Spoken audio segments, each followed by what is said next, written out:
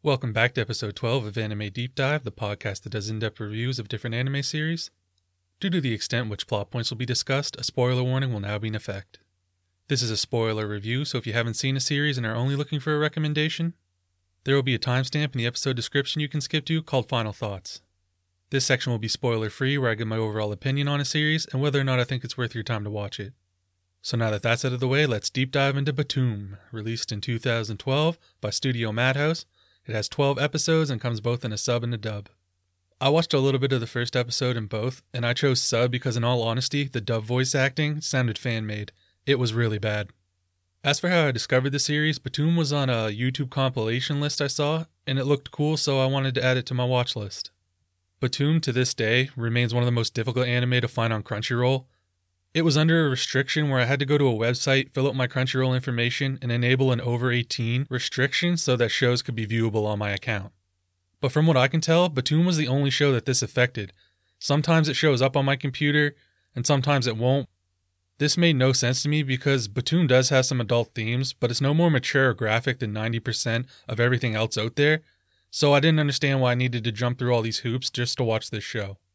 So the story follows Ryota Sakamoto, a young man ranked top 10 in the world for a video game called Batoom, where players attack each other using different types of explosives. Ryota is kidnapped along with 30 other people and shipped off to a remote island where they are forced to play the game for real. Each player is given a pouch of unique bombs as well as a green crystal embedded in their hand. Participants must collect 7 additional crystals by defeating other players in whichever way they see fit, to be granted their freedom off the island. Ryota teams up with a woman going by the name of Himiko in order to increase their chances of success in this game of survival. So my first impression of this series was the movement of the characters, even in the opening gameplay footage, were just extremely smooth. I love their battle suits, how the sonar display was presented. The level design reminds me of something out of Metal Gear Solid 4. The game itself looked really fun, but I quickly realized that I would hate this game for the sole reason that I would suck at it. I can't use explosives in games to save my virtual life. I can never get the timing down. The only success I've ever had is plasma grenades in Halo, and that's only because they stick to your opponent. When it comes to the island, aside from you actually dying, I like the use of the sonar, collecting other bombs to use as your own, and the supply drops ensure that action will always continue. Everyone could go to their own separate corners of the island, but making provisions first come first serve, it creates conflict. Will you play it safe and try to survive without the extra gear, or risk your life for that advantage? The cases were stocked full of useful items, and the creativity of using them as traps knowing that everyone would rush towards them, it was a really nice element added into this world. And before we get into it, I just wanted to comment on the art style and the vibrant colors used in this series. They were absolutely gorgeous. From the forest backdrop, the ocean views, everything in this show looks incredible. So Ryota is a cliche, 22 years old, living at home with no job, laying around playing video games all day. He was my first introduction to a NEET, and I love how his outfit's like all black, button up, but it's probably not ideal for running around in the jungle. And that was a surprising aspect of the show. For a guy who supposedly games all day, he is in great shape. Running in sand, going up and down mountains, traversing through the jungle, not to mention all the running in the battles and getting away from other players. This guy is a beast. Ryota being sent to the island was bullshit. His mom sent him away to be murdered because he was a nuisance at home. Now Ryota was a dick, throwing furniture, hitting his stepdad, but he's only 22 years old, and he has a goal in mind. It's not like he's 40 and has made no progression towards his dream. He was employed by a video game company for a while, so he has some contacts in the industry. His mother may just want the best for him, but putting his name out there for jobs he didn't apply for, that would piss anybody off. And if his mother really had a problem with him, why not just kick him out? That would force him to get a job and live on his own, and if he refused to go, call the cops on him. Say, this is my house, he's not welcome here anymore. Get him out of here. You know what you don't do? Sign him up to be murdered. If Ryota gets home in the future, and he's like, oh, Mom, I'm sorry, I was wrong. Hell no, that beef needs to be for life. She sent you away to Death Island. No forgiveness. Then we get to Himiko, who is a beautiful high school student, who used to spend her days going to school, shopping, hanging out with friends, playing online games. And this is where all rationality leaves this show. It's like Sakamoto's friend said, there are no girls on the internet. But all jokes aside, I enjoyed episode 2 being from Himiko's perspective and all the events that led up to her meeting Ryota at the end of episode 1. From Himiko's realization that she's partnered up with crazies after the teacher who was the most reasonable one gets his throat slit. Not that he should have been killed for it, but I agree that the food that would have gone bad should have been eaten right away. Save the rice dishes, the sandwiches, and the bottled water for later, as they wouldn't go spoiled as quickly as the chicken and the fish would. I actually liked the big guy. He seemed genuine until he wasn't. I was getting Goblin Slayer flashbacks, and thankfully it didn't go that far. But watching it back, I believe he was holding on to Himiko's wrist because he was scared. She punched and tased him due to her traumatic past, not because of anything he did. I wouldn't have reacted like Big Boy, but I do get why he got angry. So let's get into Himiko's past, and why she ended up being nominated to be taken to the island. First off, Himiko is a beast. She jawed that creep from the band and booted him into the wall, and seeing her friend's fingernails scrape against the floor was rough. Now, I'm not a sicko, so maybe I don't understand the mind of one, but in what world did the band members think they were going to get away with what they did? Not only forcing themselves on the girls, but they beat the shit out of them too. And they did it in their apartment. Loads of evidence for the police. Himiko's friends blaming her was ridiculous. She couldn't have known what was going to happen. She broke out, got help immediately. What would you have her do? Stay behind, be abused as well, and then everyone remains trapped? She saved every single one of them, and then they send her off to her death. As well for the band members, once Himiko escaped, they just waited around for the police to come and get them. That's really unrealistic, but I was glad that they were caught. My biggest problem with Himiko was what was the point of lying to Ryota about not being the Himiko that he knows? He should have earned her trust by coming to save her from being tortured. So it made no sense when she didn't reveal that she was the person that he knew. And a really cool thing that I noticed is the end of the opening always cut right before Ryota and Himiko would hold hands. And I always thought it looked abrupt the way it ended, like they were supposed to actually join hands. So in episode 8, after they work together and survive, the full clip is shown in the opening and they do lock hands. I thought that was really cool how it didn't show it until he had earned her full trust. Then we get to Mr. Kiyoshi. I was so conflicted with Taira. I wasn't sure if he was just playing Ryota, because he seemed innocent, but then when he wouldn't show what types of bombs he had, and then him collecting crystals in secret, I just wasn't sure. So when he did turn on the crew, I was so sad. Man, I really loved his character, but he was full of shit the entire time. But by the end of his life, I truly believed he had no intention of playing the game like he said. I think his fever caused paranoia, and he was having abandonment issues, and that's why he decided to turn. Taira wasn't in the right state of mind when he attacked Ryota and Himiko, and I was sad that he died. I really wanted all three of them to get off the island together. As for his reason of being sent to the island, bite me. Salesmen are all dirtbags, boo-hoo, your coworker was a jerk, better send him off to be murdered. Taira deserved to return to his family, and he was plagued with injuries for the majority of the season, but he was always down to protect Ryota and Himiko. He was a good man, and I wish he would have survived. Then we get to Kira. Now, Kira, I completely understand sending that evil bastard to Kill Island. Him, his useless father, and that scum lawyer can all go. The brief moments we see with his father, it's not hard to tell why Kira is off his rocker. All the dumb shit that his father spewed out sunk right into him. It really twisted his way of thinking. I thought Kira's bombs were super cool, pretty futuristic in my opinion.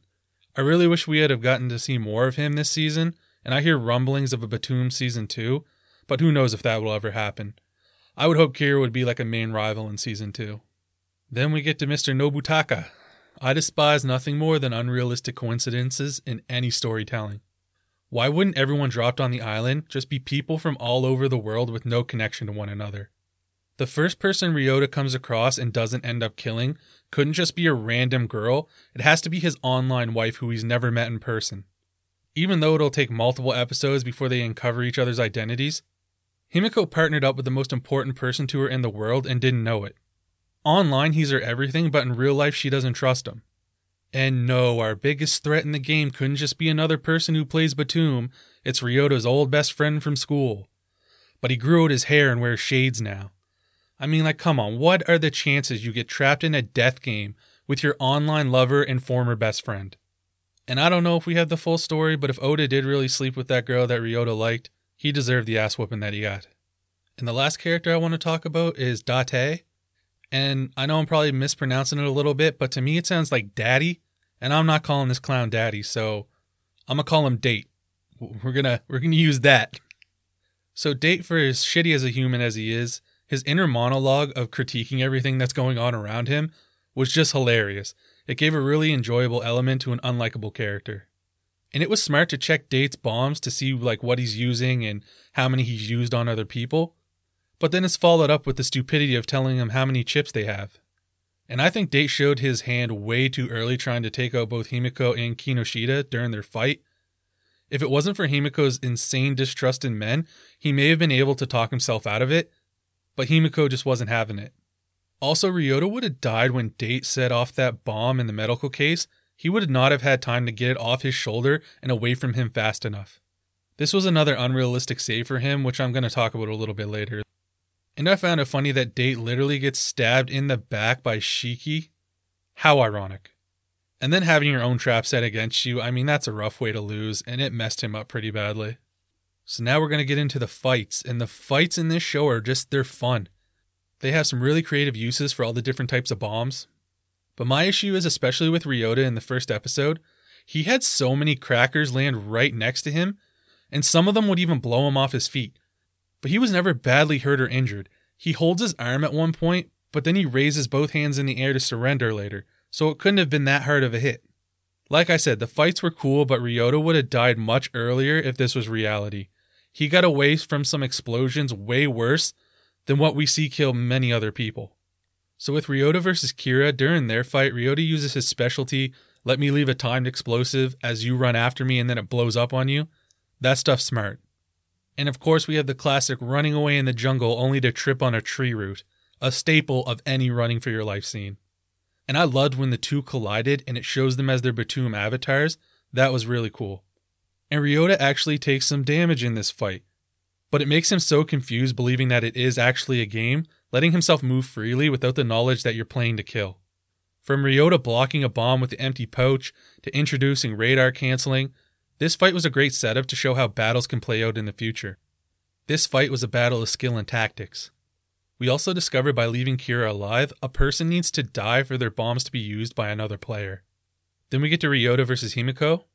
It's not all bombs on this island. Himiko has the aim of 50 Cent throwing an opening pitch at a Mets game, so we get to see some close quarters combat. And Himiko has some good footwork, brushing off Ryota, and then he was bobbing and weaving away from her crazy taser attacks. An old supervisor of mine once said, never bring a weapon to a fight, only your mind. Because an opponent can take your weapon, but they can never take your ability to think. And that's what happened to Himiko. She gets blasted with her own taser, and I'm sure that metal case only amplified the shock. Then we get to Ryota versus Miyamoto. Ryota fell right for the trap of going for the knife. Miyamoto just dismantles him. And it's awesome that Miyamoto is covered like head to toe in bombs. It looks really cool, but he only trusts his own physical skills, which is actually kind of his downfall. If he had used more bombs, Himiko may not have had that one on his chest to set off. Or if he had left them in the pouch, it would have been much harder for her to get to. When Miyamoto, like the way his skin is melting off of him, is gnarly. What a rough way to go. And he tries to get Himiko to the very end. And then his death is caused once again by his own miscalculation, making the lawyer set his timers to 3 seconds. He wouldn't have been blown up if they had been left on 10. But if we're being honest, I mean, I would rather be blown away by a bomb than sit there waiting to die from poison gas disintegrating your flesh. Then we get to Himiko versus Kinoshita. The second I saw Forehead Woman, I knew she was evil. With Taira, I was like on the fence. But before she even showed her true colors, I was like, this ain't no damsel in distress, she's wicked. Himiko charging straight into her with the taser was so predictable and basic. Kinoshita just easily dodges it and then sinks in a rear naked choke like a professional.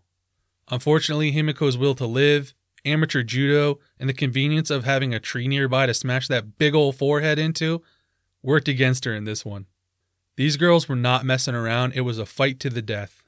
I also really like the idea of the stun gun losing its power after prolonged use. What a great detail, because there's no extra battery or charging station to be used on this island. So then we have Ryota versus Oda, or as I like to say, the battle for the briefcase. Fun as explosions are in Batum, it's not just that. The strategy that goes into these incredible fights. And don't get me wrong, the flaming kick to the face was awesome too. But the beach setup had Ryota had already seen the trap laid by Oda, so he wasn't going to fall for it. Too bad for the guy who used flame-type explosives, he never watched Naruto.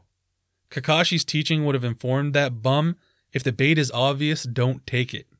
Ryota was smart enough to see the second trap laid by Oda, but I don't buy him relying on depth perception to have Oda trigger the explosion while he was at a safe distance. That was a bit of a stretch for me. The only real speculation I had for this series is when everyone gets on the island, I thought they all got the needle to the neck with a powerful night-night sleepy bye-bye juice, which is why Ryota had no memory of ending up on the island, but then no one else seems to be suffering from amnesia.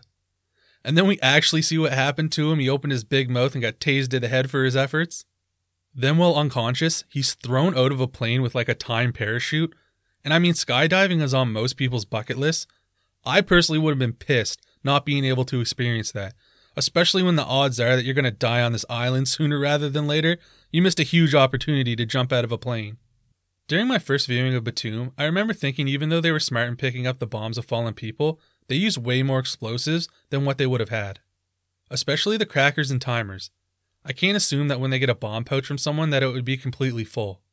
When they're in the compound fighting with Date, there's 3 explosions set off pretty close to one another, and I was for sure that they wouldn't have had that many bombs. So on my brush-up watch through this series, I decided to see if I could keep track of Ryota and Himiko's explosive count, to see if the show just threw realism to the wind, or if everything added up. And it was really fun doing this on my second watch. It made it just more enjoyable. It was entertaining trying to keep track of all the explosives as they changed hands. Everything was spot on, except it seemed Ryota had one cracker too many, but it being this close, I could have easily lost track of something. So now I'm going to get into my nitpicks. You find yourself on an island, you have no idea if it's inhabited or if you will need to be rescued. You happen to have one lunchbox and one bottle of juice. The first thing Ryota does is start guzzling back the tea, and he's getting more dripping off his face onto his shirt than he is in his mouth. Why wouldn't you conserve your resources? Attempt finding fruit on a tree first instead of eating the food you have. So Ryota is in a survival situation. You find a fanny pack in your bag that you do not recognize, and you wait the entire day to open it and see what's inside. That stuff could have been useful supplies and you didn't even bother checking it right away. The fact that he survives this long, it's astonishing. Himiko being the man-hater that she is, with everything she's been through in her life and on the island, how did she not see Ryota sleeping on the bank 25 yards away from her? Forget the radar, would she have not just looked around before stripping down to bathe? He wasn't even hidden, he was just there in the open. When it comes to signing people up for the live-action version of Batum, if the public knew about it from the news, the police I'd imagine were investigating the disappearances. I just think they could have thought of a better way to have people thrown into the game than a note circulating around town. So my next problem was, why don't survivors of the game go to the police and expose the game developers? And why would the game developers not kill the winners after taking them from the island to ensure their silence? They just let Date go back after his win to normal life. Granted, he's such a tool bag someone else shipped him right back for round 2 of Batum, but I don't see how they would feel safe just letting him go back to normal life and not thinking that he would report what happened to the authorities. Unless all the people we see watching the game are really connected in the police, then he'd be screwed either way. And this one's kind of stupid, but hey, that's why it's called nitpicks. The group that first approaches Himiko to join them, they wasted a bomb catching fish. That annoyed the hell out of me. You only get 8, why would you use it for that? The amount of times Ryota doesn't die. Being kicked off the fort and saved by a tree branch, first, real original. Second, this guy has a horseshoe up his ass the amount of times he should have died and hasn't. Miyamoto cut Taira's hand apart, but he doesn't kill him or take his crystal. That made no sense for them just to leave him there alive with the crystal in his hand. Someone who wished they would have had the luck of Taira, Murasaki. How did she survive the brutal severing of her arm? Sure, she's a nurse, and even if there were pain meds in the fort, I don't buy her fixing her own wound one-handed and not passing out due to shock. And my last little nitpick is, I knew the last homing bomb was for Himiko, but Ryota had to bet his life on it. Luckily, he was right. Taira should have sent the entire fleet at once, mixing in some for Ryota and some for Himiko, because they can't protect each other from them all at once. It made me really sad that Taira takes a deadly selfie to end it all. As for quote of the series, goes to Ryota with, "What matters is care for others." I just really like that. As for the end of the series, I was happy Ryota didn't crack her. See what I did there? Cracker. Himiko. He didn't crack her. Whatever, you guys are haters. I love them wanting to get off the island, then be official. Unfortunately for me, brushing up for this review, I thought Himiko had graduated or had dropped out of school, making her like 18 or 19. But I saw her character bio and she's 15.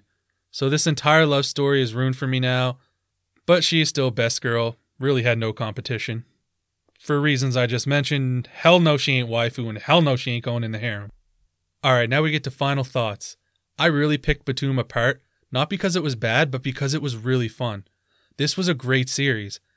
And even though some dumb decisions that I didn't agree with drove the story at some points, the great strategic battles with all the different types of combat, the uniqueness of all the bombs, psychological elements mixed in with the different characters, Batum is just awesome. I suggest you check it out if you haven't already, and I hear whispers of a long-awaited Season 2. I really hope we get it. Alright, that's going to be it for this week. Hope to catch you in the next one. Bye.